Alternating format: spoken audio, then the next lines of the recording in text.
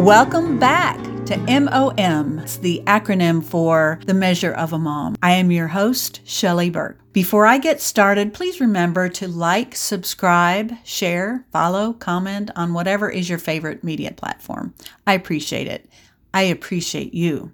Come on in. Let me pour you a cup of coffee. There is so much to say about being a mom. Let me tell you my story. I have 3 amazing kids, have survived over 8 moves around the country because their dad was in the Army. I met the challenge by making sure my kids would feel safe and secure, working toward a smooth transition. Interesting now, they've told me they wished they had lived in one place and they wished that they had childhood friends. But they did look at our moves as an adventure, and I think they loved the travel and exploring. There was one constant which they loved, and that was exploring antique shops wherever we lived. It was an opportunity as well for me to talk to them about how people lived back then, about our history. Have you ever done that with your kids? You find that special time, you make it a celebration or you make it a tradition, and you're there together. Of course, I allowed my kids to pick out a few things they liked and wanted. It was easy for the girls. There are always things for the girls in the antique shop. It was a little bit harder for boys, but I did find that secret for getting my son interested and involved in the treasure hunting by telling him I would buy him a cap gun if he found one.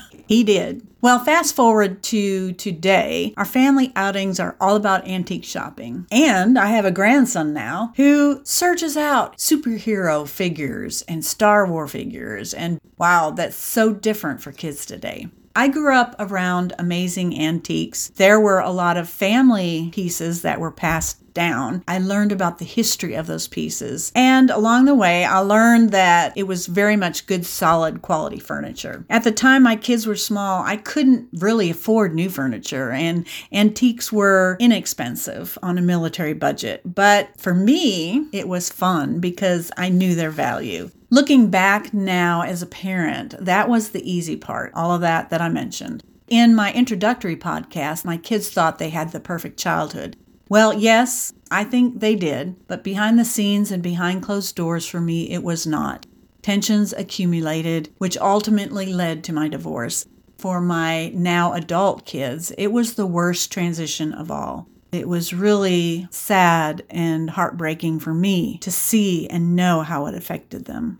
At that point after the divorce, I had to become a survivor, find a way to support myself, which seemed really unfair because it was impossible to have any kind of career when your only job was to be a military wife. But I got creative and started a business teaching music.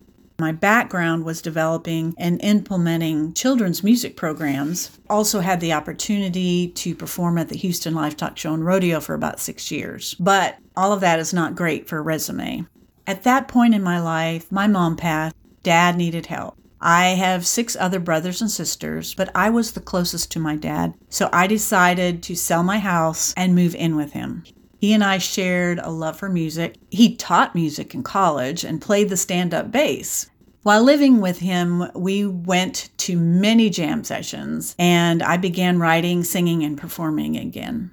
I believe the blessing in all of that, if I hadn't gone through the divorce, I would not have had those precious memories of my dad in his last days. But to more happier times. I am now in the best possible place in my life. I'm married to my love and my best friend. I look back and conclude that my personal life was far from normal. All the difficulties I had changed my life forever, but made me a stronger person today.